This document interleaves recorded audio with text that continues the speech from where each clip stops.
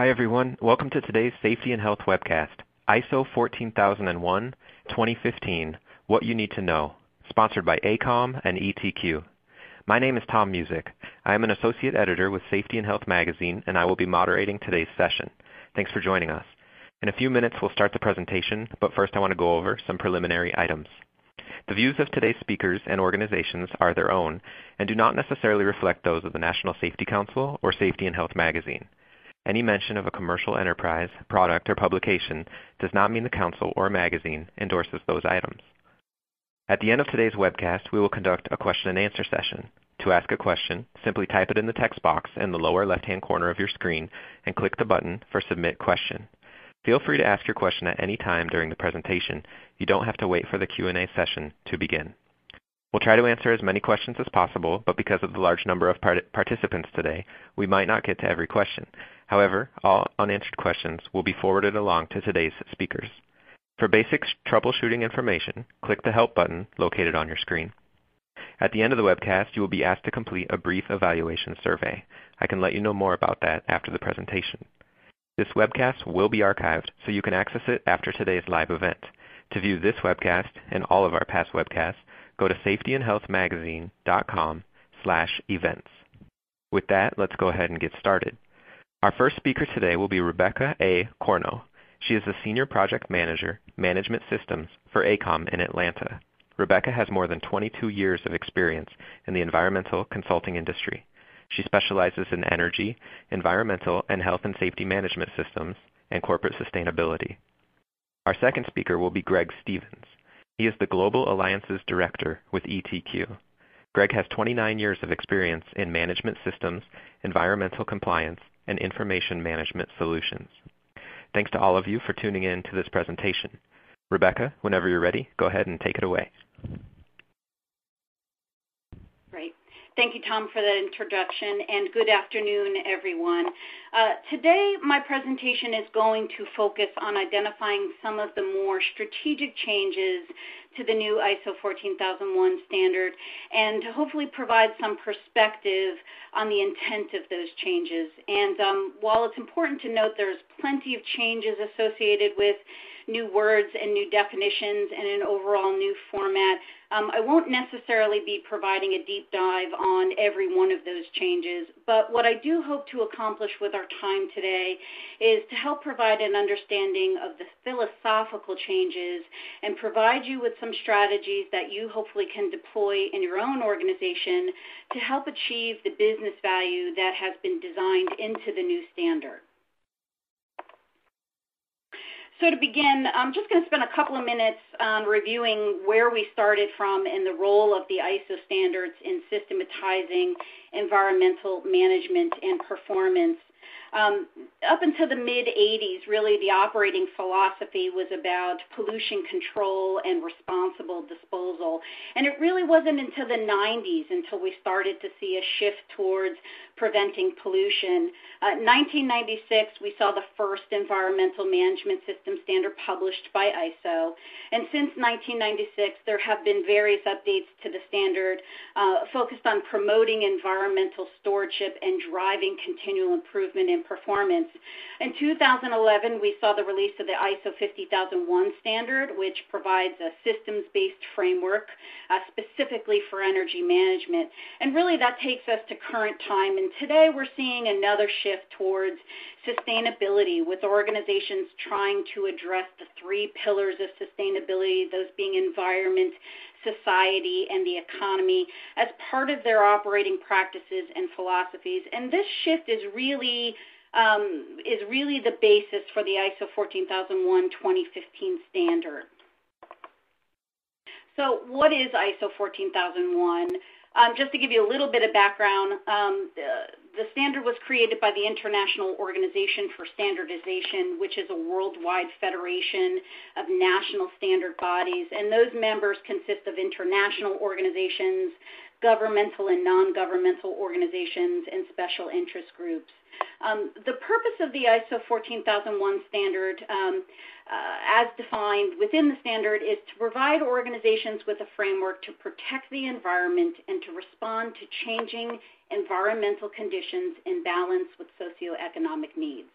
The standard also specifies requirements that enables an organization to achieve intended outcomes that it sets for its environmental management system. So the management system approach defined in the standard is built on the Plan, Do, Check, Act model, or PDCA, and that model is really designed to provide a process for achieving and demonstrating continual improvement within your organization. And I think it's important to note that while the framework does provide a best-in-class management system, really the level of complexity and detail is going to vary by organization and by industry. It's ultimately up to each organization to create a customized system that addresses your specific activities and products and services and really helps you manage your environmental aspects and impacts that are unique to your operations. So one of the bigger changes in the 2015 standard is that it's been restructured to reflect the high-level structure for management systems, which is defined in the ISO Annex SL document. And this is a mandatory change, so all existing ISO standards will be converted to the new structure over time. So it's a 10-level structure. And so for those of us that have a current EMS in place based on the 2004 standard, this will feel like a big change with the overall look and feel of the standard changing in 2015. So in addition to the new framework, ISO's also defined a new systems approach to the PDCA model so that this new framework can still effectively align with that PDCA model. I'll talk about this in a little bit more on the next slide. But ultimately, one of the biggest benefits of moving to this new high-level structure, especially for organizations that might have multiple ISO-based systems in place, such as 9001 or 18001, really, this high-level structure is designed to help organizations integrate management systems and define a set of core business functions that can be used across the organization. So that's things like your internal audit processes, your management review processes, your corrective and preventive actions.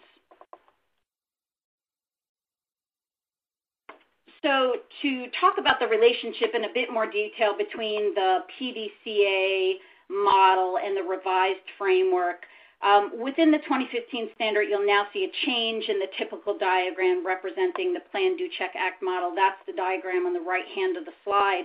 And this new diagram shows how the high-level structure and the associated requirements can be integrated into that model, still very much emphasizing the importance of a systems approach.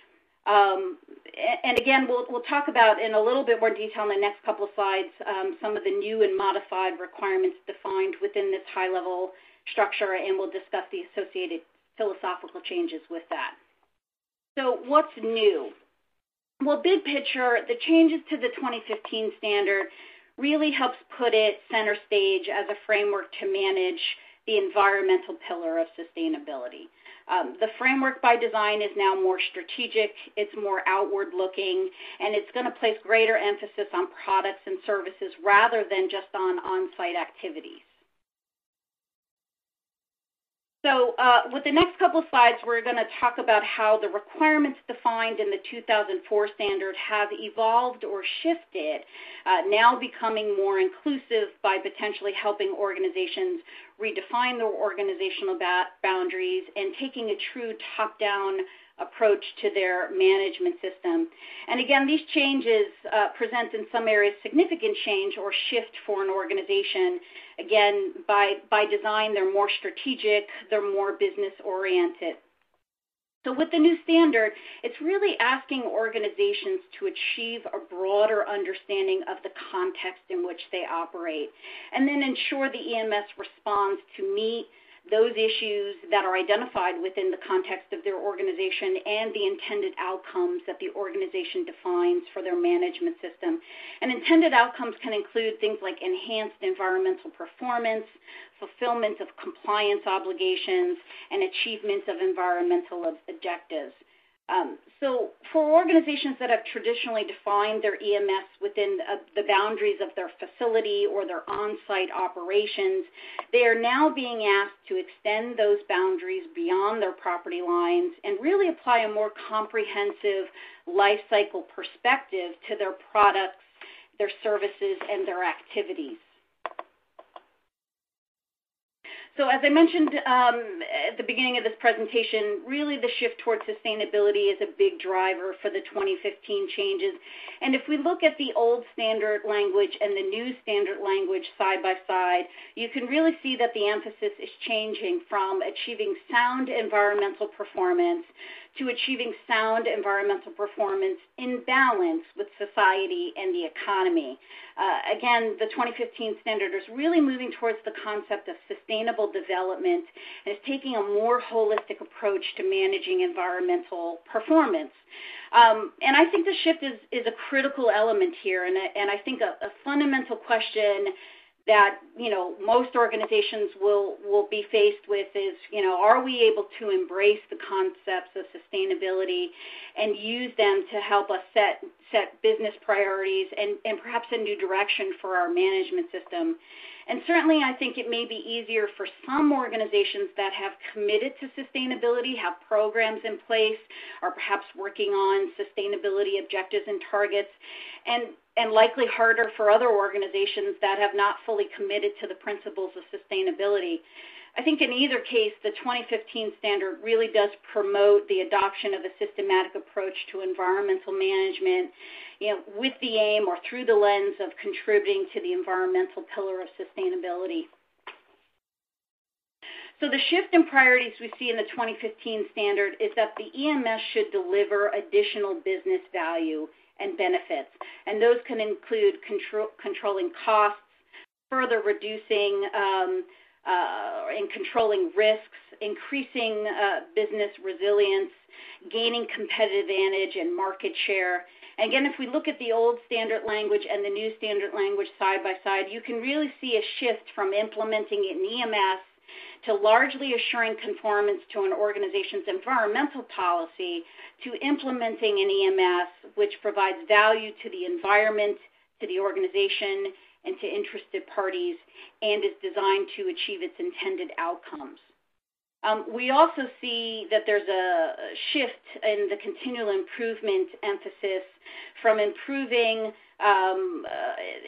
your environmental management system, which was the focus of 2004, to improving environmental performance, which is emphasized in the 2015 standard. So within the 2015 standard, organizations are now provided with some very specific guidance for setting organizational boundaries and determining of the scope of the EMS. That didn't exist in the 2004 standard. Ultimately, the credibility of your EMS is going to depend on the choice of your organizational boundaries. Organizations should avoid excluding activities and products and services or locations that have or can have a significant environmental aspect, or cutting out pieces of your operation to potentially evade some compliance obligations. With the new standard, there's greater emphasis on including products and services rather than just on-site activities, sort of defined within your fence line. So it's going to require an organization to look upstream and downstream in your supply chain and beyond the walls of your facility. So again, I think for some organizations this may be a daunting task, particularly for global organizations with big operational footprints. I think the flip side is, redefining the scope of your management system, looking at your boundaries can certainly help you better position yourself for managing global risks. And taking advantage of global opportunities that may not have been considered in your current management system just because of the way you defined your scope. So the requirements for top management have also been expanded and strengthened in the 2015 standard. Management is now held accountable for the effectiveness of the EMS and for ensuring that the EMS achieves its intended outcomes. And again, this is really a big step change from the 2004 standard, where there was some basic requirements for top management to appoint a management representative, sign an environmental policy, and attend a management review meeting. The 2015 revision really offers an opportunity for organizations that may have seen their EMS stall or become stagnated, maybe due to lack of or lagging leadership, to revitalize their approach to environmental management. Again, so it helps really drive that business value. And obviously, leadership is key to this equation. So again, with the standard, top management is responsible for ensuring the EMS is integrated with other business processes and compatible with business strategies, so that decisions are made with consideration for the environment at all levels of the organization. And one other note that I'd like to point out is there's now a requirement that the environmental policy include a commitment to the protection of the environment and other specific commitments relevant to the context of the organization. So top management is ultimately responsible for determining if the organization should, as appropriate, make any additional commitments within that policy because of the nature, scale, and impact of their activities. And so, ultimately this will require that management have greater accountability and engagement in determining that context of the organization, understanding those internal and external issues, and then providing some direction and guidance on how they feel the EMS should be designed in order to achieve its intended outcomes. So the last section where we see some shifting perspective again as it relates to communication, and if we look at the old standard language and the new standard language side by side, we really start to see a shift from having a procedure to receive and respond to communications from external interested parties to actual having processes in place for external communications. And within them, you define what will be communicated and when, to whom, and to how. So it's really no longer about responding to incoming communications, but it's now more about proactive communication. And that shift is from one-way to two-way communication. There still is a requirement to respond to relevant communications, but now there's also requirements to communicate reliable, factual, and transparent information on a defined frequency according to your established processes or as required by compliance obligations.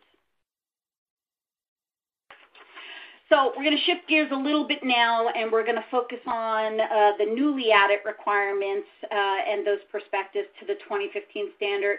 We're going to talk about the organizational context, interested parties, an expanded planning process, and life cycle perspective. So Section 4, which is called Context of the Organization, is a new section to the standard. The requirements in this section require an organization to demonstrate a broader understanding of the context in which it operates. And as part of that process, to identify the internal and external issues that are relevant to the organization and that can affect its ability to achieve the intended outcomes of its management system. So as an organization, this requires a greater understanding of your organization's direction, your strategic vision, your culture and resources, and then obviously any external influences that you need to recognize. And so the intent is to obtain a high-level understanding of the issues. The standard does not require or expect you to identify every possible issue for your organization. You do have some flexibility to define and determine what is relevant. So again, organizations are required to think about the issues beyond their facility walls and or their on-site activities and account for issues that they may create as a result of those operational processes, but also account for and consider the impacts of the environment on the organization. So that's things like drought conditions or climate change or natural disasters. And then this information is then used to help determine your organizational boundaries and help establish the scope of your management system. So on this slide, I just wanted to provide some examples of what issues could be for an organization. There could be issues related to environmental conditions, air quality, water quality, natural resource availability. There could be issues associated with external cultural, social, or political issues. Those could, again, be a wide range. They could exist internationally, domestically, regionally, or locally. There could be issues associated with the internal characteristics and conditions of your own organization, your culture and capabilities, your workforce, your processes, your systems. There's also a new subsection to Section 4 pertaining to interested parties, and here the standard is requiring an organization to identify interested parties, i.e. your stakeholders, and to gain a general understanding of their expressed needs and expectations. So the intent is for the organization to then take an understanding of these interested party needs and expectations and determine which of them it has to or chooses to comply with. And then those become compliance obligations. And in the 2015 standard, compliance obligations largely replaces the term legal and other requirements. So once you determine which of these become compliance obligations, you then take these obligations into account when planning and maintaining your management system. So in terms of definition of interested parties, who is that? Well, that can be your customers, your communities you operate in, your suppliers, regulators, investors, special interest groups, and employees. And as I mentioned earlier, the 2015 standard is now more strategic and outward-looking. So identifying interested parties and understanding their needs and expectations is really one of those requirements that supports the outward-looking focus of the new standard. Actions to address risks and opportunities is a newly added subsection to the planning requirements defined in Section 6. So historically, the planning process include identifying your objectives and targets, identifying your environmental aspects and impacts, identifying your legal and other requirements.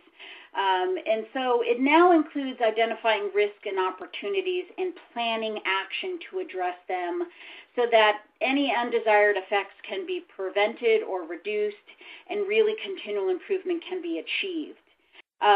So defined by the standard, risks and opportunities can be related to environmental aspects, your compliance obligations or issues or other needs and expectations of interested parties. So for example, risks can include, an environmental incident due to literacy or language barriers among your workforce, or noncompliance with regulatory requirements which could result in legal action.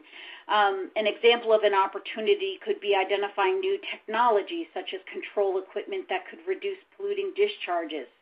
I think it's important to note that the standard does not define or mandate a methodology for identifying risks and opportunities. It's really going to be up to each organization to select their methods for doing that. What is required is that once your risks and opportunities are identified and you've determined those that need to be addressed, that they are documented.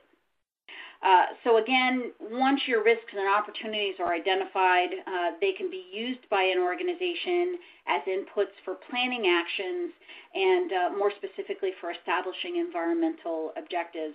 And I think this is another good area or clear area of the standard where action done in the context of the environmental management system can certainly also drive additional business benefits and value for the entire organization.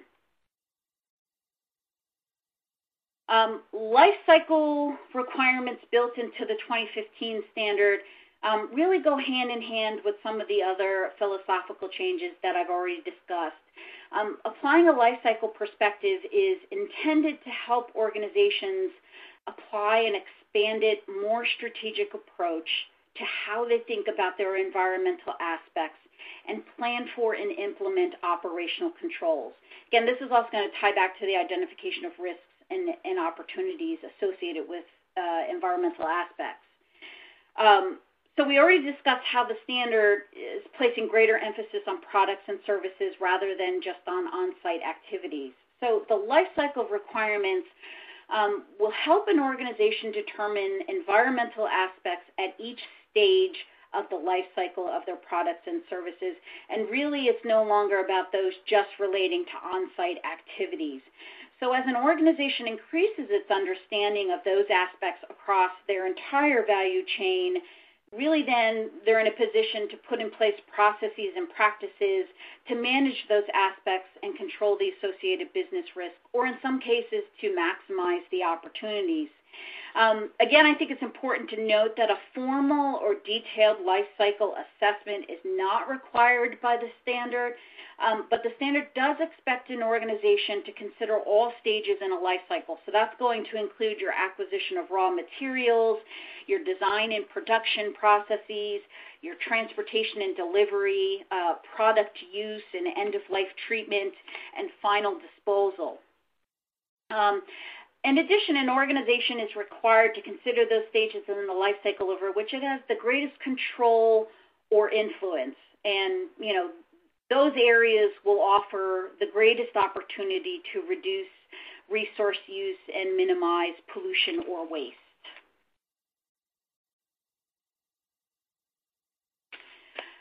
So the life cycle perspective requirements show up in two places in the new standard. The first place is under section 6.1.2, environmental aspects.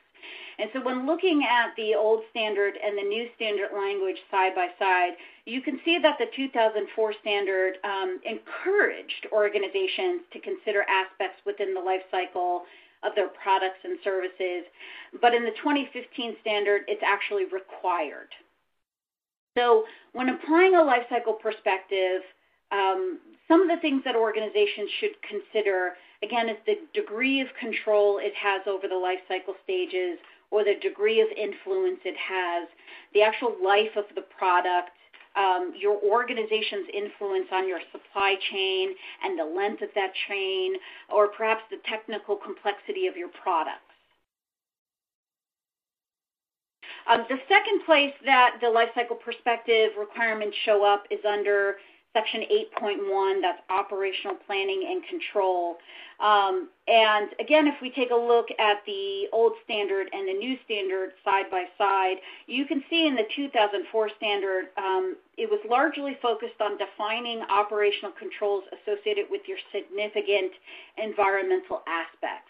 And that's really been expanded in the 2015 standard, where you see specific requirements for extending controls to the product or service design and development process and procurement process, again, consistent with that life cycle perspective, meaning that the organization is going to consider each life cycle stage and then determine what controls are needed based on that perspective. Again, here in the 2015 standard, you'll also see some of the additional communication requirements that we discussed on an earlier slide. So, what does an organization do with all of these new and modified requirements and philosophical changes? I think the first thing, a good first step is to understand your transition timeline. So the transition to the 2015 standard must be completed by September 2018. So ISO is essentially given 3 years for organizations to transition to the new standard. And 3 years may seem like a lot of time, but due to the nature of some of those changes, it may actually require some organizations all of that time to figure out how to address those changes, how to engage perhaps other functions or departments within their organization and implement perhaps new or revised processes, again, to demonstrate that you've met the intent of those changes. So now's a good time to start working with your registrar if, in fact, you already have a certified management system in place, and determine the appropriate timeline for your organization. Recertification audits, which are conducted on a 3-year cycle, are going to be the most logical time to certify to the new standard. But I think most registrars out there are trying to avoid every one of their clients wanting to have a certification audit in September of 2018. So I do know registrars are trying to come up with a schedule that would allow all of their clients to achieve certification within that timeline. So I would go ahead and give your registrar a call if you haven't already. You can certify or you can recertify or even achieve initial certification to the 2004 standard during this transition period, but it's important to note that your certificate will only be valid until September 2018, and then again at that point you will need to certify to the new standard. So if for some chance you take this approach, keep in mind you'll likely end up paying for 2 certification audits in less than 3 years and, potentially 2 major disruptions to your organization in a short amount of time. So in terms of some common next steps, and again, the transition process is going to be unique to each organization, but I do think that there are some next steps that all organizations can implement to get going on this process. And so engaging top management and briefing them on the standard changes and new requirements is a good first step. They need to be educated. They need to be made aware of what the new standard requirements are and potentially what that impact looks like on the organization. I think conducting a gap analysis to figure out, your specific gaps is a good step. It'll also help provide some clear direction on focus areas and effort needed. You can then take those gaps and translate them into a phased action plan, which will allow you time to implement the changes and, more importantly, determine if those changes were effective, which you'll really want to do prior to your certification audit. Another thing you can be doing is if you've designed your EMS to align with the 2004 framework, you can go ahead and start updating your documentation to reflect that new structure if that's still going to be your preferred approach. And lastly but not least, don't forget to communicate across your organization throughout this transition period. I think keeping folks informed of the plan changes, the anticipated impacts, will certainly help with overall buy-in and acceptance, particularly for groups that may historically not been involved in the management system and will now need to be due to the nature of some of those new requirements. I think getting them involved in this process and exposed to those requirements as early as possible is really going to be helpful. So, once you're at the point where you've got your action plan defined and you're starting to chip away at some of your gaps, we wanted to provide some, what we think might be some early actions for most organization and, where those outputs will certainly help establish or modify your current EMS. So once you've gotten to the point where you've gotten top management engaged and they're brought up to speed, I think a next logical action might be to do a business mapping exercise or process, which will allow you to identify where the EMS can be integrated or fully further integrated into existing business processes. I think this information can then be used to obtain an understanding of how your management system and its intended outcomes can be truly compatible with your business goals. And then reviewing these business processes can also provide valuable input into other requirements such as the context review and identifying your interested parties. I think a next step after that could be reviewing the strategic context of your organization, and that's going to include identifying your internal and external issues, identifying your interested parties, and determining which of their needs and expectations should become compliance obligations. And then all of this information, I think, feeds nicely into an EMS scoping process.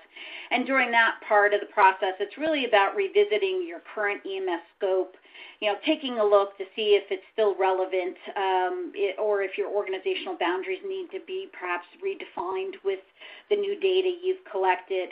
I think this is also a good opportunity. Take a look at your policy at this point.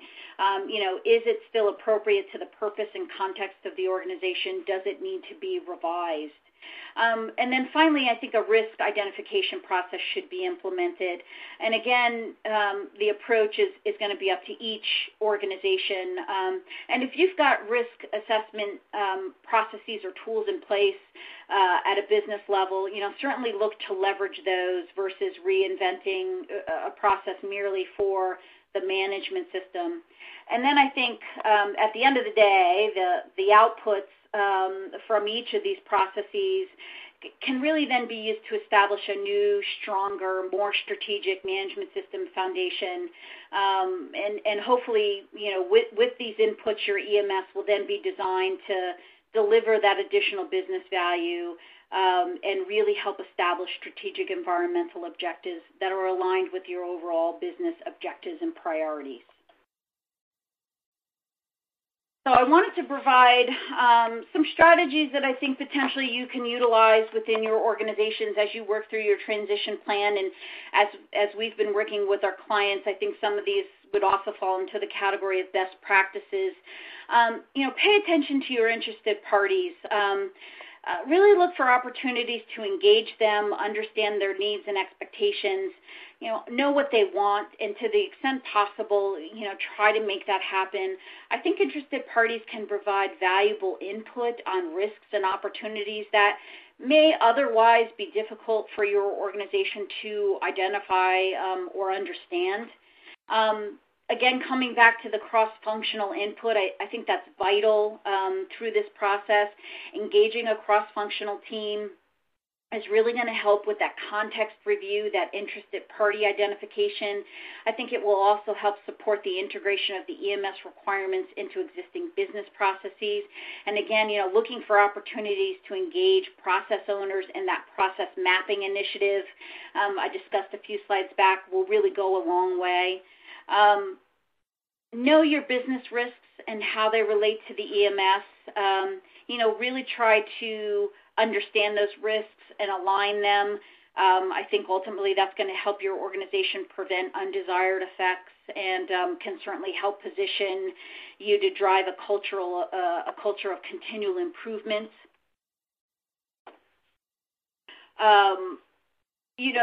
I think lastly, what I'd certainly recommend is, seize this as an opportunity to revitalize the EMS among your workforce.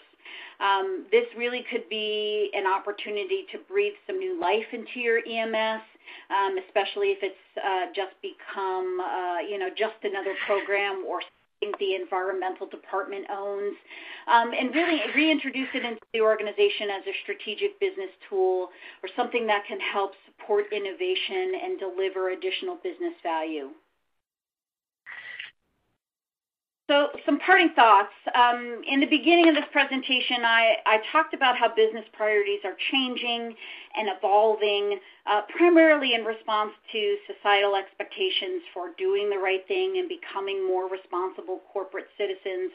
And really to address these evolving business priorities, the 2015 standard is really requiring those philosophical shifts in many areas of the standard. These shifting philosophies and those associated requirements can, by design, potentially provide some real opportunity for your EMS to evolve and align with changing business priorities within your own organization. So, again, at the end of the day, I think the question becomes, for your organization, will you look to embrace the strategic nature of these new requirements in the standard, or is it simply, a check the box exercise? So with that, I thank you for your time today, and I'm now going to turn it back over to Greg Stevens from ETQ. All right, thanks, Rebecca. That's a great summary of the changes in ISO 14001, how you can prepare and manage through those changes successfully. I wanted to take just a few minutes here at the end, and we can get into some great Q&A because I know there's some questions, to talk about how to turn your ISO 14001 management system into a real agent of change toward improvement within your organization. So just a little background on ETQ. We're a technology company. We provide our customers an enterprise platform that gives you visibility and control into your management systems. And we help companies reduce risk, be socially responsible, and be sustainable. So we're basically a very broad suite of solutions. We have a broad suite of solutions that cover EHS, quality management, and sustainability. And right at the heart of this is risk analysis and continuous improvement. And you can see there are key elements of ISO 14001 interwoven into our platform. So you see things like auditing, corrective action, preventive action, CAPA, DOT control, permit control, we call that in the EHS space, training, management of change, risk management. So Reliance is based on workflow, just so that customers can build in the needed accountability aspects that Rebecca mentioned earlier. And our customers tell us this is a much more effective way to achieve ISO 14001 goals and targets than with just disjointed systems or with static documents and emails and such. Now we understand how those siloed processes and systems come to be. Companies tend to budget and plan that way, and many just don't know that they have an option. So you can be an agent of change within your own organization by introducing these more integrated approaches that save your company time and resources. So in the last couple of slides, if I can just break this down into some practical aspects, one of the keys to putting legs on your ISO 14001 system is to integrate with your existing critical business systems. So we integrate with all the common tools and platforms that you already use. Customer data, suppliers, operations data, other data can be brought into your compliance and risk platform. And then the time to manage and the effectiveness are really improved, are greatly improved. Once you have the data, then you can quickly turn that data into information that's tailored to each department, each user even, so that you know exactly what actions to take and you have that kind of insight. Whether it's improvement, you want to avoid an issue, or you just want to create your own compliance reports, mandatory reporting. We're also seeing an interesting trend in that companies want to further drill into the data using analytics and more complex algorithms to uncover interrelations and even predictive indicators that you maybe didn't have before. So we're really seeing a trend there. We see some innovation happening, and we're taking that on ourselves to help our customers see that and realize that. And one of the resonating messages in the market right now is around workflow-based software applications. We're hearing that at conferences, and as we hear from our customers that this is really helpful. And we've been doing this for about 20 years through quality systems. So this is becoming critical to compliance, to risk management, to operational excellence. And when you think about a company's equity and value, most of it is sitting right in the processes and procedures that you've spent years or decades fine-tuning and building. A workflow-based system lets you capture those processes, tailor them to how you do business, and then improve and tweak on those as things change, like the new ISO 14001 changes in the 2015. So don't change your processes for the software. Build a system that can flex and adjust to your processes, and this is really important. So in a nutshell, for your ISO 14001 system to really make a difference, you have to turn your management system data into insights that can be acted on, tracked, made accountable, from the shop floor to the boardroom. And a key point here at the end, highly configurable to the way that you work. And really, that's all I had. And I appreciate all of you hanging in here till the end. And I'll turn this back over to Tom for Q&A. Great, Greg. Thank you very much, and thanks to Rebecca as well. I really appreciate your insights and your expertise. Before we get started with the Q&A, I just want to remind everybody about the evaluation survey that we're going to ask you to complete. The survey should be appearing on your screen. Your input's important because it will help us improve all of our future webcasts. If you do not see the evaluation survey on your screen, please turn off your pop-up blocker. That's probably the reason. You may also access the survey by clicking the survey button near the lower right part of your screen. And with all of that out of the way, let's go ahead and get to some questions about this presentation. So Rebecca and Greg, I will start off with our first question that comes in. It says, can it be assumed that R2 downstream tracking and focus would satisfy a good portion of the life cycle requirement for an electronics recycler? I can repeat that question if you'd like. I can see it. Thank you. I think the answer is yes. Mostly. So, obviously this is largely downstream focused, and so as you sort of as an organization look at both the upstream and downstream, I think this R2 downstream tracking certainly helps with the back end of that life cycle. And then, the question would be, how can you manage or identify the upstream portion of that? But yes, I think largely, I'm assuming, what you're getting is good, consistent, reliable data, then I think that can certainly help demonstrate that downstream or back end of your life cycle process. Thanks, Rebecca. We got another question for you. It pertains to offsite activities. The question is, do offsite activities only pertain to upstream and downstream in the product cycle, or do they also pertain to quote-unquote neighbors?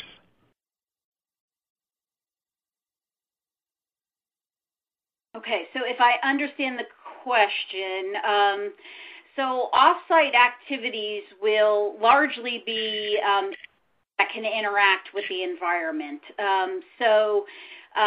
In terms of upstream and downstream, it certainly still applies to anything that goes off-site in terms of environmental impact. Certainly that could include your neighbors, so that can be, the wastes that are coming as a result of your processes. It could be your discharges, it could be air emissions. So in terms of your neighbors, certainly that's going to fall into that category, particularly where those activities will interact with the environment. I think that's where that neighbor piece comes in. Thank you. Our next question, it has to do with, I know you referenced GRI materiality during your presentation. The questioner is wondering, what specifically does GRI materiality mean? Okay.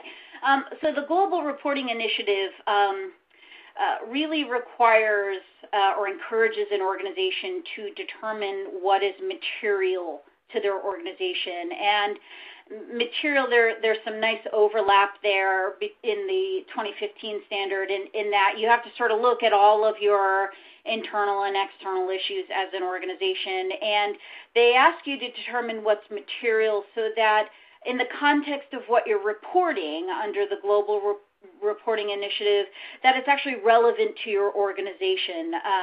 So that's really what that materiality concept, we see it in the GRI, and it's largely been adopted by the 2015 standard, but that's what that's aimed to do. Again, determining the issues that are relevant to your organization, and then making sure that your processes and your systems and what you're reporting in terms of external reporting, again, it really makes sense and material to your organization.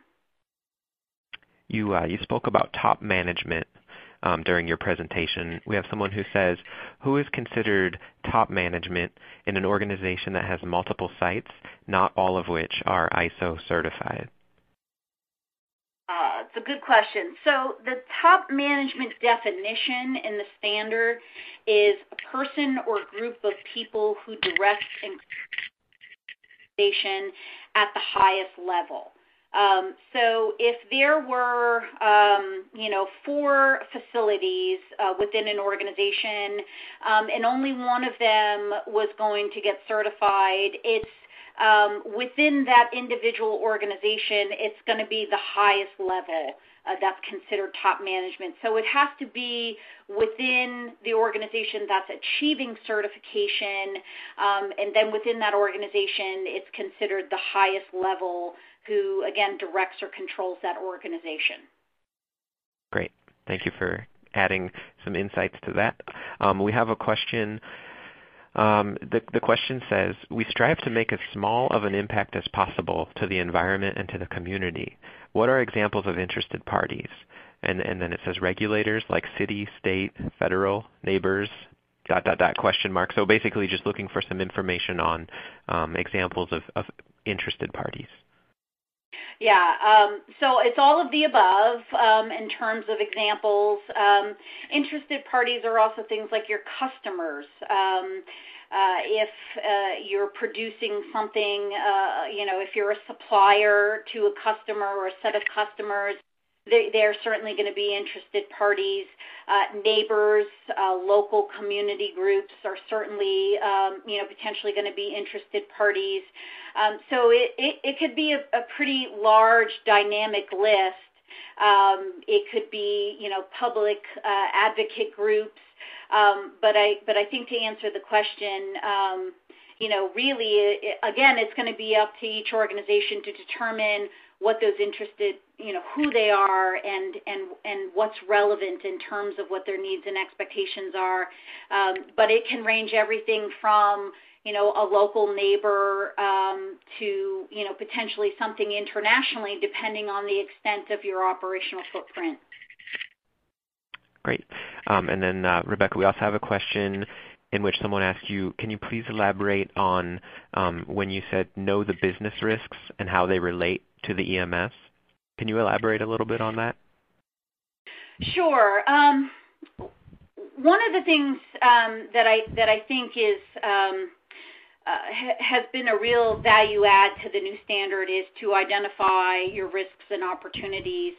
And if you look at some of the additional guidance that's been published, that's not just purely environmental risk, that they are really encouraging organizations to cast a broader net in looking at their risks and opportunities. And so there's likely some very well-developed processes in place in an organization to identify business risks.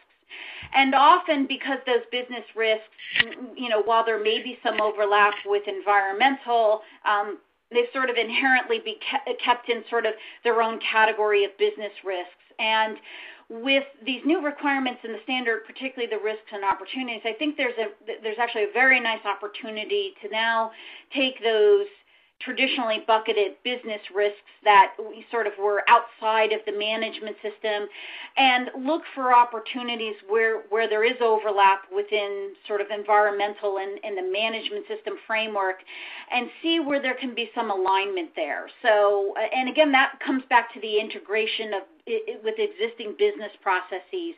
So again, what the standard is trying to do is it's trying to say, don't hang your EMS off to the side. Don't let it be a system that just the environmental department runs with and owns. Really look to try to integrate that back into existing business processes. Really look for alignment, and your business risks, there'll be some real nice alignment there once you sort of, sit down and take a look at them and understand the processes they use to identify those risks. So again, I think knowing those risks, mapping them to your EMS, and then looking for ways to integrate those EMS requirements back into those existing business processes will really create some nice harmonization here. Great. We have another question that comes in. He says, assuming no change in products or services provided, what would be some examples of where scope would change?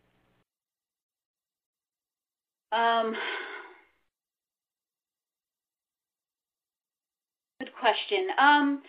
So some of the things that I've been helping my clients work through right now, and their products and services have not changed, is that they may have thought about the world slightly different back with the 2004 standard. And so with the new standard, this whole concept of sort of identifying and understanding your inputs and outputs and sort of mapping them on your life cycle stages, you may identify that you actually have a greater level of control in your supply chain. Because those are direct relationships, you're providing the specs, to a set of suppliers. And so you may decide that your scope could be expanded to include some of those processes and associated capabilities, and then perhaps your scope would expand to include those if you go sort of a little further upstream in your product or service life cycle. So, but it's not to say that every scope will change as a result of the 2015 standard. I think what it's really merely trying to do is to get you to look at it maybe a bit more comprehensively and make sure you're comfortable with your current scope, or if you feel like you do in fact have some additional control and influence, again, beyond sort of your property fence line, then take ownership of that and include that in the scope of your management system. Great, thank you. We've got a few more questions coming in. I know we've got a few more minutes, so we definitely have time for a few questions. The next question is, what are the most common sustainability programs used for companies, and how can they move to the ISO 14001:2015 standards?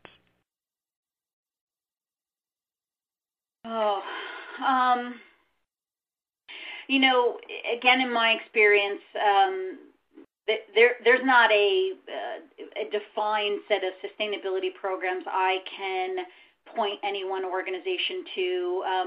They really need to be defined to meet each organization's needs, their footprint, and some of the challenge inherent in their industry.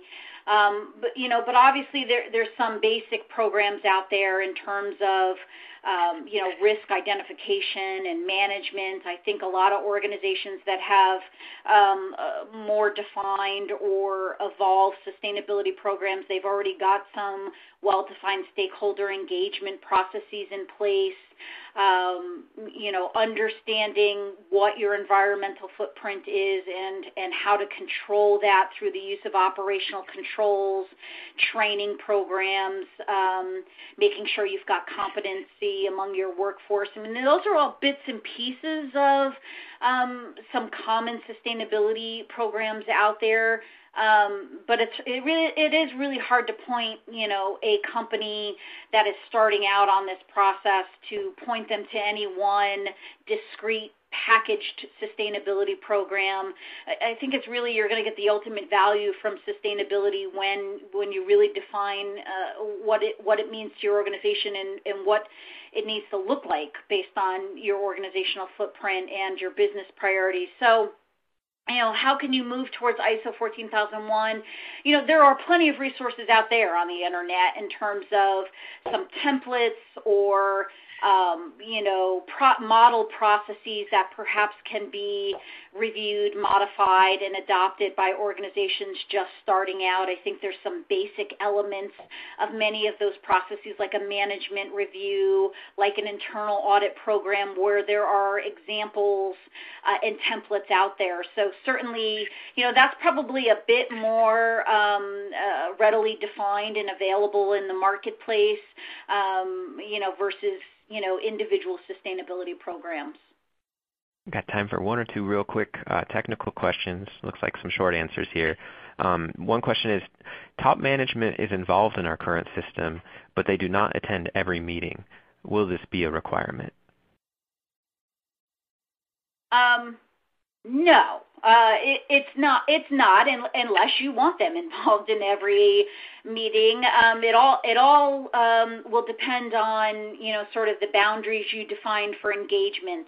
At the end of the day, a registrar comes in and sits down with top management. They're going to look for evidence that they're fulfilling all of those requirements in the 2015 standards. So your top management has got to be comfortable and sort of well educated on what those requirements are, and they need to be able to demonstrate how they're addressing those requirements and taking on those roles and responsibilities within your organization. So do they need to be at every meeting? No. Might they need to be at more meetings if they've traditionally only been involved in one or two in the past? It's likely, but again, it's up for each organization to figure that out. Well, thanks, Rebecca, for all those great answers. We have even more questions coming in, and unfortunately we are running out of time here, and I'm sorry we didn't get to everybody's questions, but they all will be forwarded on to today's speakers. So thank you for taking the time to send those in. Once again, I hope everyone takes the time to fill out the evaluation survey on your screen to give us your feedback. And that ends today's Safety and Health Magazine webcast.